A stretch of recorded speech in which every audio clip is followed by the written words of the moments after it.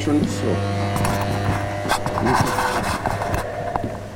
Here it is, the amphitheatre that they accidentally discovered really back in 1988 when they were building the foundations for the art gallery which is above. So obviously that's not the ideal thing you want to find when you're looking at a new prestige building.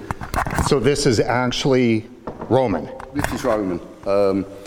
The deal that was made was that this was made open to the public and preserved, and that allowed agreement for the art gallery above to go ahead.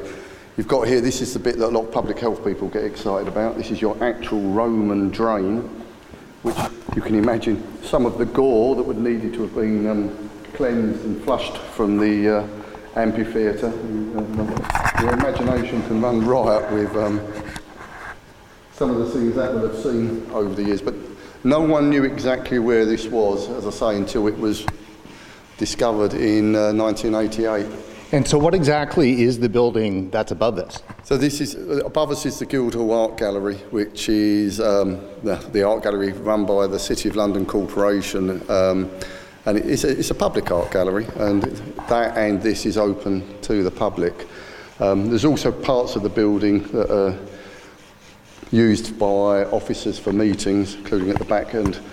To the south of us, actually, the police have a lot of offices now. Senior police officers are based there.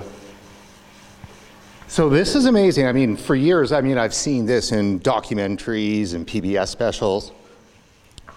Yeah, Russell Crowe will be down here in a minute just to show us, go through the whole thing. For our viewers who might not have seen you in our conversations in tobacco harm reduction, who are you? I'm David McIntosh, and I work with Knowledge Action Change on tobacco harm reduction work. And why are you able to bring us down here? Well, partly we have an event on in the art gallery tonight for the Tobacco Harm Reduction Scholarship Programme to celebrate 3 years, and also to remember the work that our colleague Kevin Malloy did in furthering that work. And unfortunately, Kevin died earlier this year, so it's to celebrate his life and the scholarship programme. But also I used to work here. I spent 19 years working in the City of London, mainly on drug and alcohol policy and also crime and community safety issues. So this is a building I know very well, and I used to come and hide down here sometimes when I needed space to think.